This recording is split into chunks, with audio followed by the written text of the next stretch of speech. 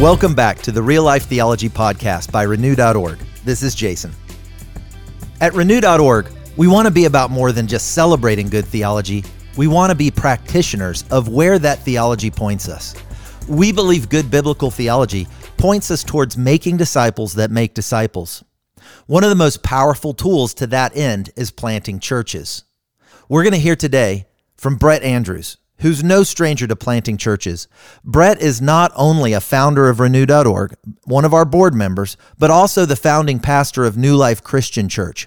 And through New Life, Brett has been a part of starting a national ministry called Passion for Planting. Passion for Planting has been a part of planting over 300 churches. Brett's also helping Renew.org start something we're calling Renew Movement, a movement of churches that plant churches that make disciples who make disciples that plant churches. If you have any interest at all in this powerful tool for making disciples, have a listen to what Brett Andrews has to say.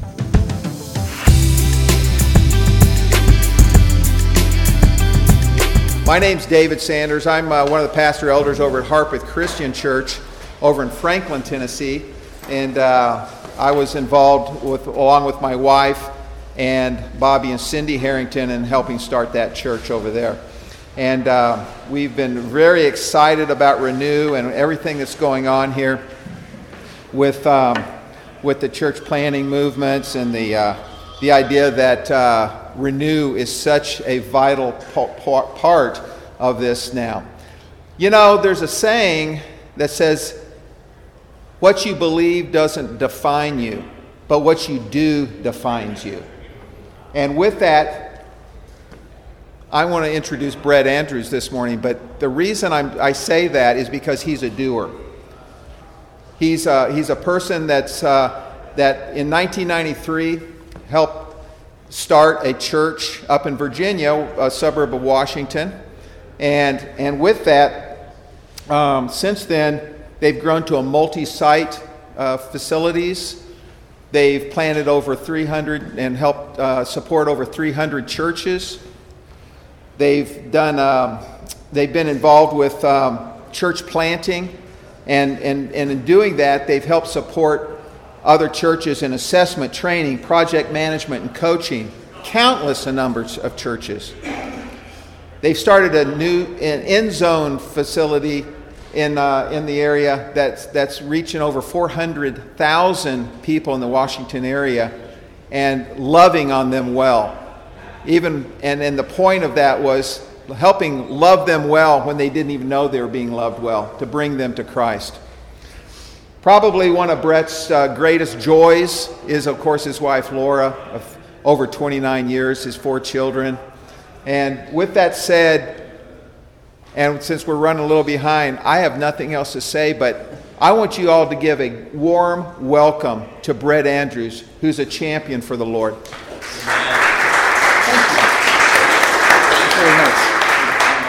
That's very nice. Thanks. Yeah, let's begin with a prayer. Almighty God, we believe that you are the Creator who has placed us in this time for your reasons. We thank you that you know in advance the work that you have for us. I know that this room is filled with people who have a burden for lost people. We have a burden for the lostness that we see in the world around us in our day. We have a sense of responsibility to be good stewards of your gifts and opportunities, that when we stand before you one day, we will hear you say, "Well done, good and faithful servant," knowing that we've done our best. To that end, Lord, I pray that you would guide this conversation, that your Holy Spirit would speak beyond my words, that you would give vision and clarity. Through Christ we pray. Amen. Amen. Amen. Before I start, it's always helpful to have a little bit of a sense of idea of who is in the group and why. So I want to talk about church planting as part of a Renew movement of church plants. Let me ask, how many of you have actually started a church? You have been a part of a church plant and you've been, wow, okay, that's really good. Some of what I have to say is just going to be, I hope, encouraging for you all. It'll be a review. How many of you are part of a church that has planted in the last 5 years? And you've planted or whatever. Yeah, okay, good. How many of you are part of churches that have never started a church in the United States? Okay. All right, that's helpful. How many of you really wish that you could go to Jim Putman's workshop? Anyway, I want to thank you for those kind words. Anyway, so my dad, I grew up in small town, rural Pennsylvania, around a lot of farmers. Every year, Crawford County boasted the largest agricultural fair in all of Pennsylvania.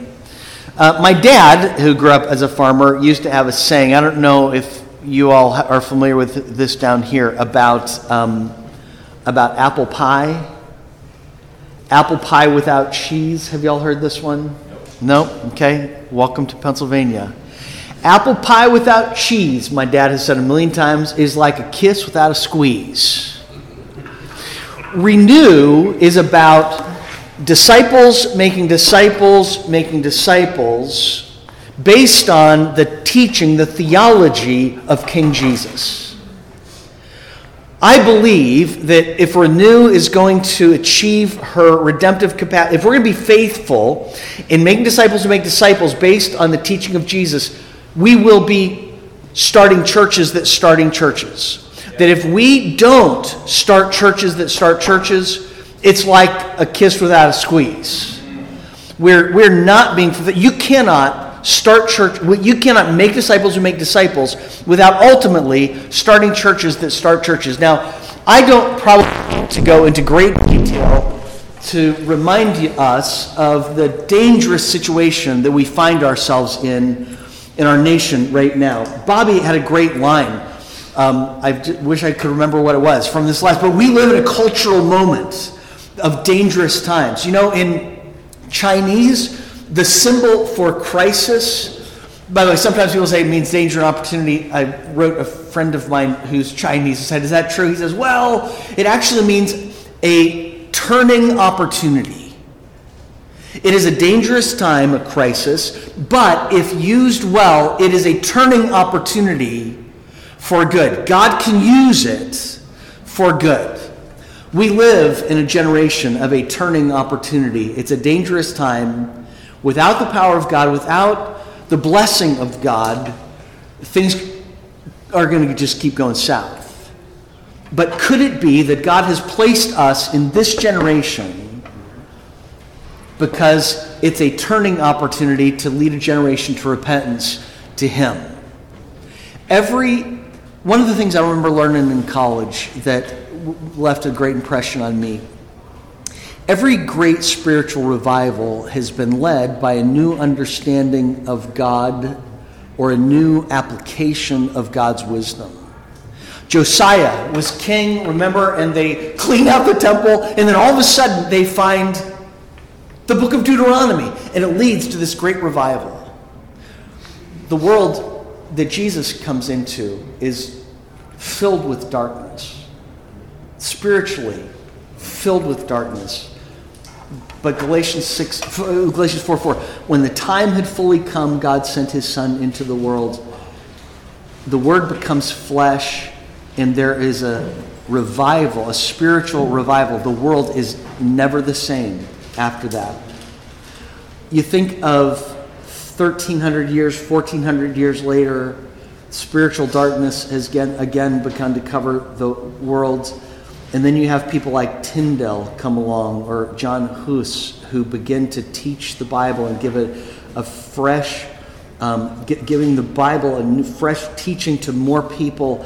And then you have Luther, who comes along with this fresh understanding that salvation is by grace through faith, and you have the Great Reformation, a great revival out of that fresh understanding of an old truth. And then you have the 18th century, where these people on the frontier, these Christians on the frontier, are realizing division breaks God's heart. And they have a fresh understanding of Jesus' prayer, may they be one as you are in me and I am in you, so the world may know that you sent me. And so there is this fresh application of unity based on Scripture. Sanctify them by the truth. Your word is truth, for the purpose of evangelism. And that new vision for unity, which is an old truth from Jesus, leads to the restoration, what we call the Restoration Movement, that spread like wildfire across the frontier. What is it? What is the old truth that needs to be applied in this generation that may help lead to revival? Could it be that it's a new vision for starting churches that start churches, for disciples who make disciples that start churches that start churches? I want to talk about church planting from 3 different levels. First of all, why church planting generally? Why renew church planting? And then how renew church planting? And then for all who want to follow up, when we get our lunches, we can grab our lunches, and we're going to meet over by the Passion for Planting booth, and we're going to continue the conversation on the specifics of what renewed church planting movements look like. Why church planting? Because of obedience. Acts chapter 1, remember when Jesus sent the disciples, he said, "You will be my disciples in Jerusalem, Judea, Samaria, uttermost parts of the world." The church of the book of Acts is a church planting church. The journeys of the Apostle Paul are church planting journeys. The letters of the Apostle Paul are letters to new churches. You can't read the New Testament. You can't read early church history without understanding they were disciples making disciples, starting churches from Jerusalem to Judea to Samaria to the uttermost parts of the world. Matthew 28, when Jesus gives the Great Commission, go into all the world, make disciples of all nations. You can't go and make disciples of all nations without starting new churches wherever you go. It would be, I'm going to preach here a little bit. It would be scandalous in your church if you didn't have a missions budget. The New Testament church was a church planting church. How many churches don't give much money or a dime at all to church planting? I was taught, I grew up Christian church, Book of Acts church. We were taught, if we will do what they did, we will be what they were. If we're going to do what they did, we're going to be church planting churches. Why do we need to be committed to church planting? The first reason is obedience. Second reason that I would then add is because we love lost people. Jesus wept over Jerusalem because of lost people. Peter Wagner made the statement years ago, planting new churches. If I could tell you, I'm going to give you the most effective means of reaching lost people. We want to make a difference in our generation. You know, if I can backtrack, you know that we are one of the top lost nations in the world right now. Yep. That every succeeding generation has had less faith in Christ. That Gen Xers have a lower level of faith. There are fewer Gen Xers that have a commitment to Christ than any generation before. What if I were to tell you I have a key for us making a difference with evangelism? Peter Wagner years ago said, planting new churches is the most effective evangelistic methodology known under heaven. Dozens of studies have confirmed the average new church gains most of its members, from 60 to 80%, from lost and unchurched people. By contrast, churches that are 15 years or older gain most people 80 to 90% through transfer growth. If we care about lost people, then we're going to be committed to starting new churches. There's something about new churches that helps reach lost people. I was thinking about this the other day, just to give you a quick list. I think part of it is just being part of something new, and it starts conversations like, you're starting a church, what's that? Oh, okay, and people like to be a part of something new. But I think it's also, substantively, it's the power of prayer. My dad was a farmer. My dad used to say, you know who makes the best farmers? Hungry farmers. They're motivated. You know who makes the best evangelists? Hungry evangelists. And you know who gets hungry? People who are starting church. Who prays most?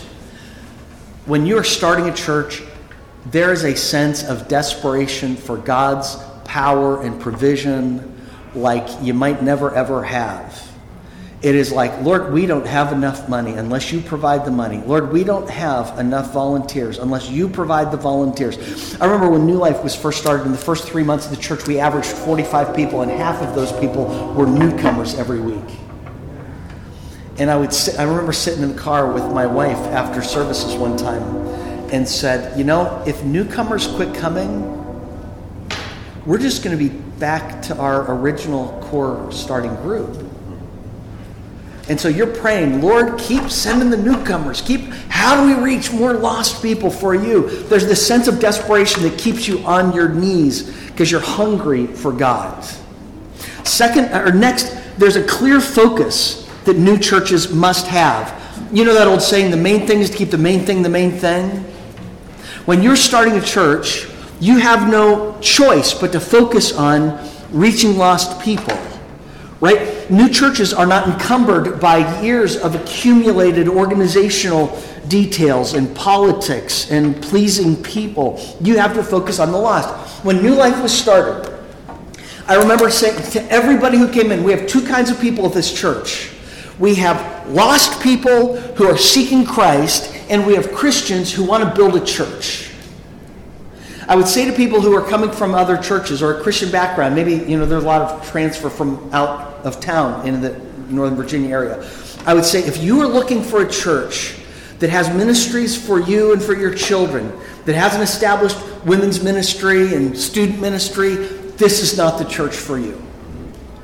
But if you want to be a pillar person, if you want to be a builder of a church that reaches lost people and is going to make a difference for years to come, this is a great church for you. Well, that really you have a core group of people who are focused on, one group of people is just focused on, I need to know Christ and I'm a baby Christian, need how to learn how to walk with him. But then you have a group that is an army ready to build. You don't have a whole bunch of people who look around for their own needs to be met. New churches reach lost people. I could go on and on about that whole deal, but we'll leave it there. Church planting is also important because it's one of the most effective ways to renew an existing church. One of the resistances that churches will have is, but if we become a church planting church, then what about us? What's the negative effect it'll have on us? Again, Peter Wagner has shown that congregations that give birth to new congregations grow twice the rate that churches that don't.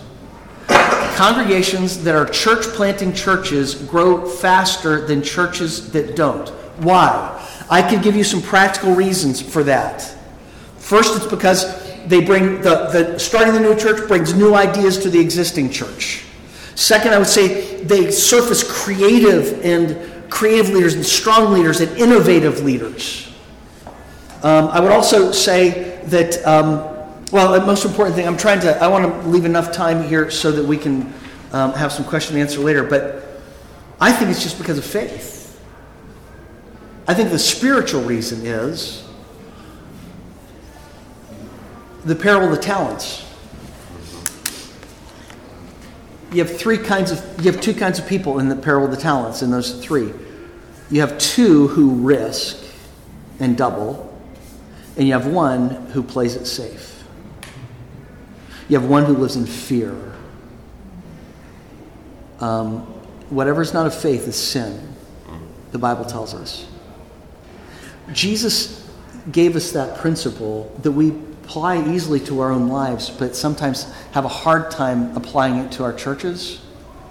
Whoever seeks to find his life will lose it. Whoever loses his life for my sake will find it. Why is it that existing churches die? Could it be because we get so wrapped up in perpetuating the machine, in trying to seek life for ourselves, our ministry, our needs, our people? But it's those who say, like we said years ago, we want to be a Matthew 25 church, which means those two guys who doubled their talents, I think the assumption there is that they risked their talents, and there was a point where they could have lost their talents. And if we don't have the faith to sometimes step out on faith in God and risk so much that we could lose it all, it's going to be hard for God to bless us. Being part of a church planting church, I would encourage you all to be a part of this renewed movement of church plants because of the faith act that is. Because it forces us to be open-handed, to say, God, it's not about us. One of the most difficult things about being a church planting church for New Life is being open-handed with your best people. You know, we've sent out some really good people who've done, and it's just like when New Life, in fact, it was a critical moment in the history of New Life where we had 3 people on staff. We had grown from I don't know, 150 to about 300-400 people. We had 3 full-time people on staff, and Vince Antonucci we brought on staff as our first full-time staff person to start a new church. And Vince comes and says, Brad, I think it's time for me to start a new church. I said, yeah, Vince, I think it is time for you to start. I think it's a good time for you. It's the right time. Oh, by the way, he said, Joe Heilman, by the way, was our worship leader from the very beginning. Incredibly talented worship leader. Went to Virginia Beach and became like Songwriter of the Year, which if you're from Nashville, that's like saying, I don't know, the person from West Virginia has a full set of teeth. Okay, that's really impressive, I guess. But Vince comes to me and he says, and I'm going to take, and I've been talking to Joe, and Joe wants to help me start this church in Virginia Beach. I should have fired him at that moment. I said, yeah, you're what? So here we have Vince and Joe, and this church, and Vince is just amazingly talented. I don't know if you've all heard any of Vince's stuff, but just Vince is hysterical, but and brilliant. But 2/3 of our staff we sent, and all the money that we could possibly scrounge up to start this church in Virginia Beach. And I remember talking to Pat Ferguson's mom at that moment, saying, Marge, I don't know how a church of 350 loses 2/3 of their staff and the quality staff that Joe and Vince are. And you don't just completely get devastated with momentum. But the only thing more dangerous than that is disobeying God. And if God says let him go, you let him go. And so we let him go. And I'm convinced that part of the reason that God's blessed us since then is because we obeyed him in that risk of faith. I think you all need to be a part, and your churches need to be a part of church planting, because God will honor that faith in your own church as well. Here's the final thing I want to say about that. Church planting gives us the greatest vision for great impact in our time. There are 2 visions that churches can have, if I can oversimplify. There are some churches that have the we want to be a big tree vision. And then there are some churches that say we want to start a big forest vision. The churches that have and I'm not saying mega churches are bad, and I would like to be a part of a big tree, but if that's your vision, it's a limited vision. Ying Kai has become a good friend. Ying started a church in China, and they reached about 200 people over a few years, and he realized with the millions of people who live close to where his church was, with the millions of lost people, reaching 200 people in 10 years is just not going to cut it. And so Ying developed Training for Trainers, Discipleship Revolution. Steve Smith wrote with him. And it's a discipleship process, although it's the spiritual part of it that really matters more than the process, Ying would tell you. But and they ended up starting over 150,000 churches. So many churches they lost count, have reached so many millions of people in China, they've lost count. But Ying would tell you at the core of that is they quit counting the saved and started counting the lost. What drives church planting movements and church planting ministries, are you going to count the saved? We want to have a big tree. We're counting how many people are here on Sunday morning. Or are you counting the lost in your county? Are you counting the lost in your community? There are 3 million people who live in Northern Virginia. I'm sorry. It's been a long time since I have been thankful for Virginia. And please don't shoot me if you're upset, but Youngkin, this guy that just got elected governor, he sent a card out on Easter, wishing everybody a happy Easter. I mean, the guy is bold for Christ. And it's just like, thank you, Lord. Anyway, I'm smiling. I'm thankful to be in Northern Virginia for the first time in 20 years. But anyway, where was I going? Oh, 3 million people in the Northern Virginia area. If we're going to reach 250,000 people, you think they're all going to come to New Life on Sunday morning? If we're going to be effective in making a difference in our time, we have to elevate our vision from how many people are we going to gather, how many people are we going to collect, to how can we reach this community for Christ as soon as possible, because people are dying and going to hell without him. My friend Vince Antonucci, who grew up, his mom was a Jew, his dad was a professional gambler, so he says they never took him to church much. They never took him to church at all. He loves to say, Jesus wept over Jerusalem because Jerusalem was filled with lost people. He asks, when was the last time you wept for lost people? And then he says, we like to think that our hearts are close to the heart of Jesus. Jesus' heart wept for lost people. If our hearts don't weep for the people that Jesus' heart weeps with, maybe our hearts aren't as close to Jesus as we like to think that they are. That really makes me feel uncomfortable. So let's move on from that. But here's the whole deal. I say all of it. Why church plant? Because we want to make a difference in our generation. Because we have a vision and a heart for lost people. It is driven by lostness. Get people who are leading disciple-making movements and church planting movements. It's not about organization. It's not about how do we do the best church that we can do. It's about a heart for lost people that drives it all. Why church planting with Renew, or as part of Renew? Let me state the problem, and then I'll give you the solution. So New Life has been church planting from the very beginning. We have been part of helping many churches get started in various ways. If you're familiar with Exponential, we're one of the founding churches with Exponential church planting. And about 10 years ago, I started to get fearful. Because I started to notice there's something worse than not starting new churches. I've just done a whole talk on why we need to be churches that start new churches. There's something worse than us not starting new churches, and that's starting church planting movements that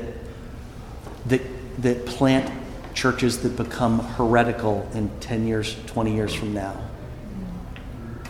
And have you ever noticed people never wander toward God?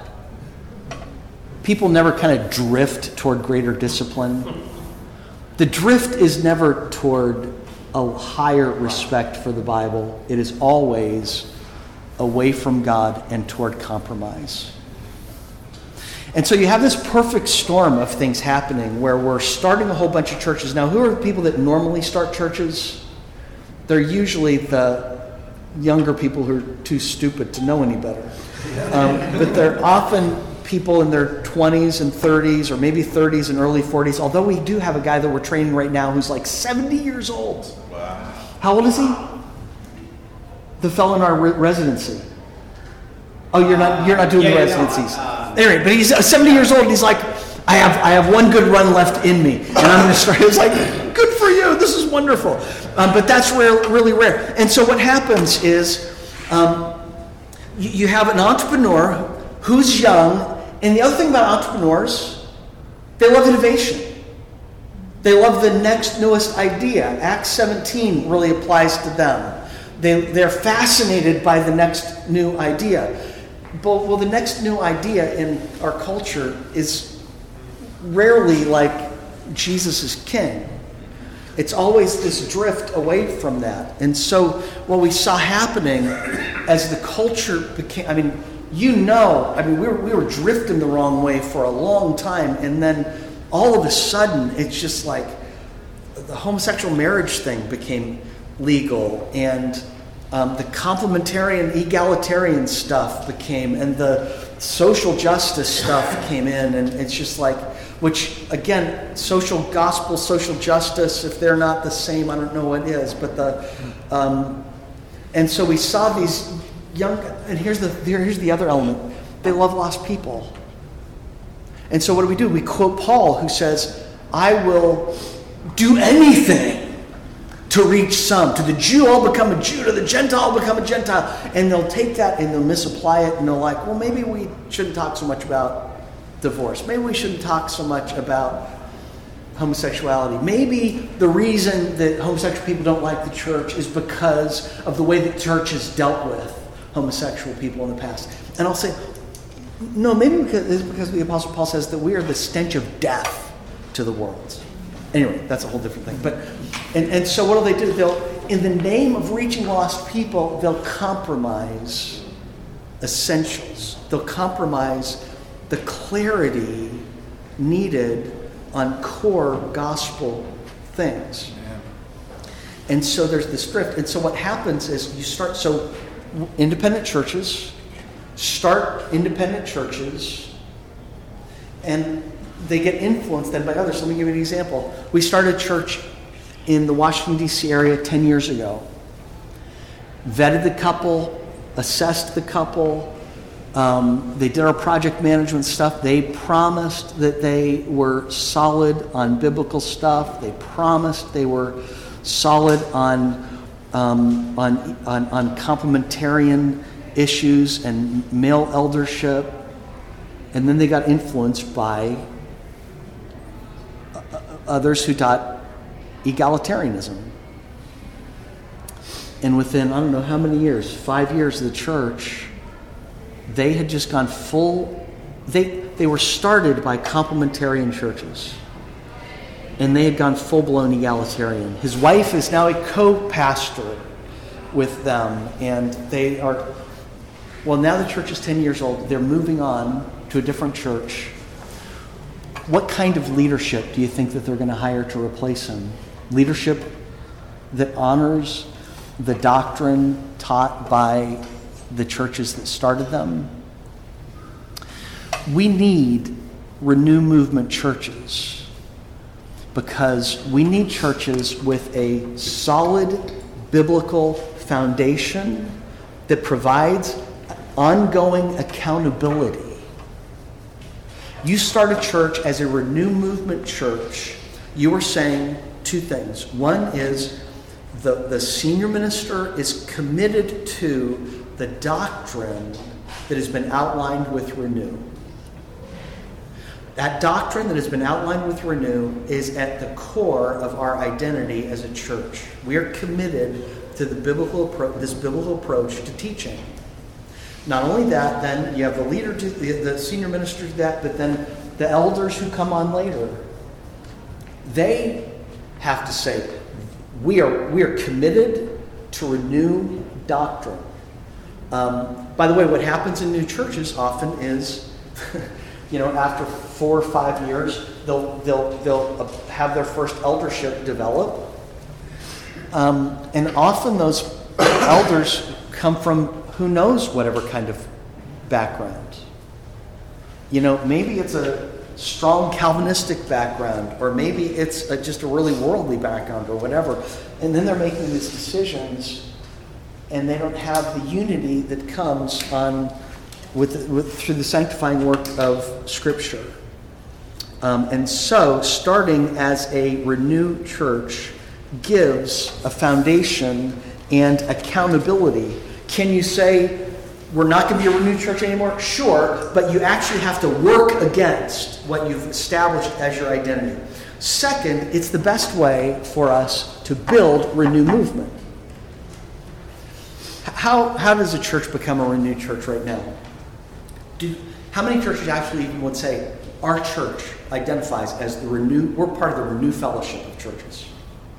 By the way, if I can pull an aside here, I know I'm Christian Church, I'm Thomas Campbell, Alexander Campbell, and you're like, wait a second, no creeds but Christ. Are you saying that we're going to have these creeds now with Renew? Thomas Campbell, that is a bastardization of what Thomas Campbell said. Thomas Campbell in Declaration of Address, when he said no creeds but Christ, said we should elevate those creeds to scriptural level. We shouldn't make them tests of fellowship where we say if you don't agree with these things, you're lost. But he did say creeds can be useful. That's what we do with Renew. That's what the Renew doctrine is about. And it is useful for establishing an identity in the church. And then, as you're starting churches, so this is what I was saying. How are you affiliated with Renew? Well, maybe it's the senior minister says, I agree with Renew doctrine. Does that mean the church is? Not necessarily. How does the church become? Well, somehow the elders would have to go through some process to say, we would identify Renew doctrine, we align with Renew doctrine. That's kind of a tough process. There aren't a lot of churches that are probably going to go through that. You start churches as Renew churches. Their identity from the very beginning is with this doctrine. And the second thing that Bobby said today was, and then there's a tribe for that church. So when the young minister is going through, and I can tell you stories about churches that are going through this, and ministers they're going through the pressure from others to compromise.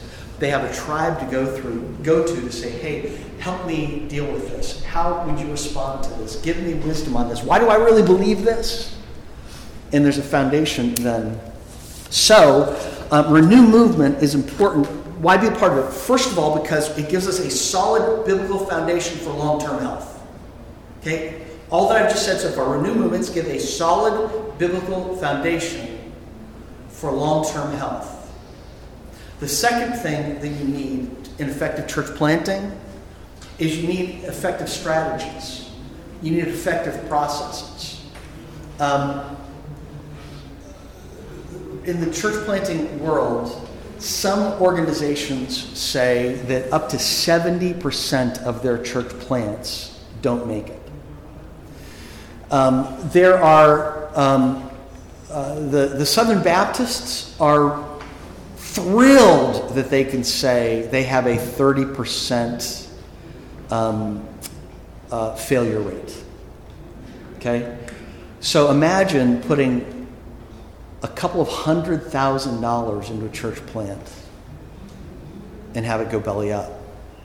It's a risk that we take, but the best investment is going to be to start churches that are founded on biblical doctrine, but also have smart strategies for started. And so that's why the second part of it, this proven foundation of strategies, is what we use called with our Passion for Planting resources. My point here is not to give an advertisement, but to understand Renew Movement is going to have the best of both. Passion for Planting churches, we have about a 15% failure rate. So if a church starts using Passion for Planting resources, you have a 85% chance for success. By the way, there's another statistic that says there's 1 in 10 new churches that is 100, that reaches 100 by 4 years, and then is healthy. Most don't. Let me tell you a little bit about our story. Passion for Planting grew out of the fact that when New Life got started, I not only was confident I didn't have the right answers to the questions, I was also confident I didn't have the right questions. If you're starting a church, how do you know you're asking the right questions? How do you know you're following the right processes? How do you know that you're not going to sabotage yourself just because of being ignorant? So when we started two churches, and Todd Wilson came on staff, who was a nuclear engineer before that, at that point, and he says, Brett, so what was the plan to start New Life? And I had basically Post-it notes on a whiteboard that wasn't very impressive to a nuclear engineer who designed Los Angeles class submarines. And so he was like, okay. So for 2 days we sat in my basement and said, let's think of all the questions that have to be answered if you're going to start a church. And we came up with about 600 questions. Since then, Todd has said, if you build a house, there are basically 600 steps that you have to go through. If you build a church, basically 600 steps you have to go through. We narrowed that down to 400 and some, put it into a project management tool. And this is what we walk church planters through. We don't give all of the answers, but we do say, these are the questions that you have to answer. Some of the work we can do, because we've done it a million times. You don't have to come up with your own incorporation documents or whatever. But we will walk you through this. What does that do? That helps the minister not live in ignorance. But there's this confidence of, oh, okay, and so this is what I need to do by this time. We put it on a time frame. Not only does that help the minister know what he's doing, and we have a project manager who's walking that person through it, but the organization that's planting the church. Let's say you have 5 churches come together to start a church. We're going to talk about what it means to start as a network in a second. But let's say you have 5 churches coming together. Most church planting organizations don't know what the church planter's doing. When we first put this together, we talked to church planting organizations and said, do you think you'd find this helpful? By the way, nobody else is doing this. You can't find this anywhere else, the way that we're doing it.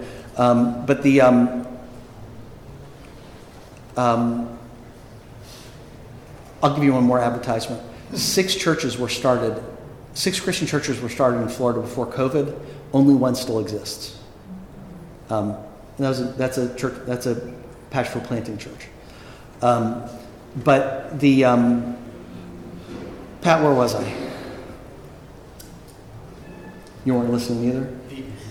The networks don't know what's going on. Oh yeah, and so would this be helpful? Is that yeah? So what we can do is, thank you. You've done this a few times. Patrick Bradley over here is going to be talking at our lunch, if not right now. Has personally been project manager for about 150 churches in the last 14 years. Nobody else in the United States has done. Nobody else anywhere has done what Patrick has done, working churches through this kind of thing. But what it does is as we project manage, it gives a report to the church planter to say, this is where you should be. This is the timeline. You're ahead on this, you're behind on this. And there's an accountability structure then to the organizing churches to be able to say, and this is where your church planter is. So there's a healthy, not only process, but a healthy accountability to get people moving forward. I don't want to bore you all to tears with this stuff, but it is, it's really significant. There are 4 things that we find essential for a healthy church plant, essential for the process. First, every church planter should be assessed. Are they really called? Are they ready? Second, they need training. That's why we do boot camps, and we do a 10-month residency cohort. They need project management somehow. And by the way, we make the project management tool available for free online. It's been used to start churches in every continent in the world other than Antarctica. If we could have a volunteer to start a church in Antarctica, we would really like to put that as part of our accomplishments. And then coaching, ongoing coaching. All right? So, how then, some of you are saying, how do you start a church? And how do we start a movement? Can you imagine being part of a church plant? Can you imagine being a part of starting 30 churches a year? What about starting 100 churches a year? See, the vision for Renew Movements is not just planting healthy churches that are healthy long term, but churches that plant churches that plant churches. And so you have an exponential effect where these churches are starting churches together. Can I state the obvious? The key to church planting movements is not mega churches. The key is unleashing the ordinary church. I grew up in a church that's 200, 300 people. They would like to start churches, but how are they going to start a church with just 200, 300 people themselves? But if they can be a part of a church, so we put networks together of 4 or 5 churches that together work to plant a church, and then those churches, then that church that's planted, they then become part of a church plant in the future. To talk about that, Pat, we're going to have you share. How much time did I give you? Did I give you any time? Yeah, a few minutes. Okay, so Pat Ferguson, who's been a part of a whole bunch of church planting. If we'd come prepared, I'd have 2 clipboards and 2 pens. If you want more information about what we're doing, just jot down your name and email address, and we'll get you more information. Brett already touched on this a little bit in various ways, but I want to share just a couple benefits to network planting and how we do it. The first thing I just want to mention is what are the big challenges to church planting? Logistically speaking, there's the spiritual challenges, there's lots of challenges, but in terms of logistics, which is where Patrick and I tend to live, it's funding and finding qualified planners. Bringing 4 or more churches together to plant churches really helps solve both of those things. The funding stream is increased as more churches participate. The small church that Brett mentioned is able to be a part and bring a smaller amount to the table, but be part of church planning instead of sitting there on the sidelines like, well, we don't have enough to be able to plant a church, so I guess we can't be a part. It allows every church to be a part. And it broadens the pipeline of finding church planners by giving us more churches to pull from, to look for candidates, to raise planters up. Meanwhile, the church plant itself has a lot of benefits from planning inside of a network. Is instead of just having one mother church, they'll have 4 or 5 or 6 moms, each one bringing different skills, different wisdom, different strong ministries. One might have a fantastic children's ministry, one has a fantastic teaching pastor, one has a fantastic student ministry, whatever, and they get the benefits of learning from the best of each of the moms, which is great. And the network churches get to be part of more church plants, whether it's the small church that wasn't able to be part at all before this gets to be a part, but even the larger churches, New Life, we might be able to fully fund 1 plant a year. Instead, we get to be a part of 4 or 5 church plants a year and learn back and get the positive feedback from the churches. I don't have time to unpack that, but working with church plants really feeds back in an amazing way to the mother churches as well. So how do the finances work? In a nutshell, we ask each church plant, and this is typical, and different networks will function a little bit different, but each church typically commits about $50,000 over a 3-year period. That works out to $16,667 a year for those not as good at math, which again, almost any church can participate with a $16,000 a year commitment to this. Typically, the finances are intended to cover 1 year pre-launch and 2 years post-launch. That's how we divide that out. We find that churches that have a sense of urgency to become self-sufficient after 3 years do much better and launch stronger, and they get self-sufficient and they move on, which is fantastic. And then they're able to start contributing to the future networks. We had one church plant became self-sufficient after year 1, so it was 2 years of funding. and immediately started funding into new church plants, which was amazing. Usually the church planter also raises money. Often that would be a matching $200,000. So in a typical network, if we have 4 churches with $50,000, the church planter raises $200,000. That gives a total budget of $400,000. If you are in a city or expensive urban area or something like that, we just add to the number of churches. That's why sometimes we have 5 or 6 plant or mother church networks. We typically require about 1/3 of the dollars to be in hand prior to bringing on the church planter. We might have identified a church planter before then, but we want to see a certain amount of money already in the bank, ready to go before they hit the ground running. From a leadership standpoint, sorry, you want to go ahead? What's that? He just cut us off. He just cut us off. So we need to wrap up. So if you want to find out more, we're going to be over at the P4P booth. Grab your lunch box, come over there, and we will share more there about how it works. Yeah, let me close just with prayer and say, there's lots more detail, and Passion for Planting booth will be there the whole week too. The whole day. Let's pray. Heavenly Father, I pray that you would start something among us that honors you and is more than we can see. Yes. Give us a heart for lost people. Give us a trust to follow your leading.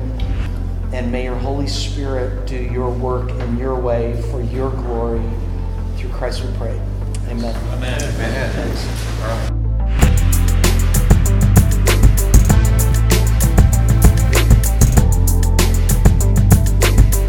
You've just heard from Brett Andrews and Pat Ferguson. Pat is Brett's executive minister there at New Life Christian Church. Both of those guys are involved with Passion for Planting, and both of them will be speaking into Renew Movement, a movement of churches that plant churches. If you or your church have any interest in planting churches and want more information about Renew Movement, you can contact us at info@renew.org. That's info@renew.org. As always, this is Jason, and I just want to say thanks for joining us on another Real Life Theology podcast.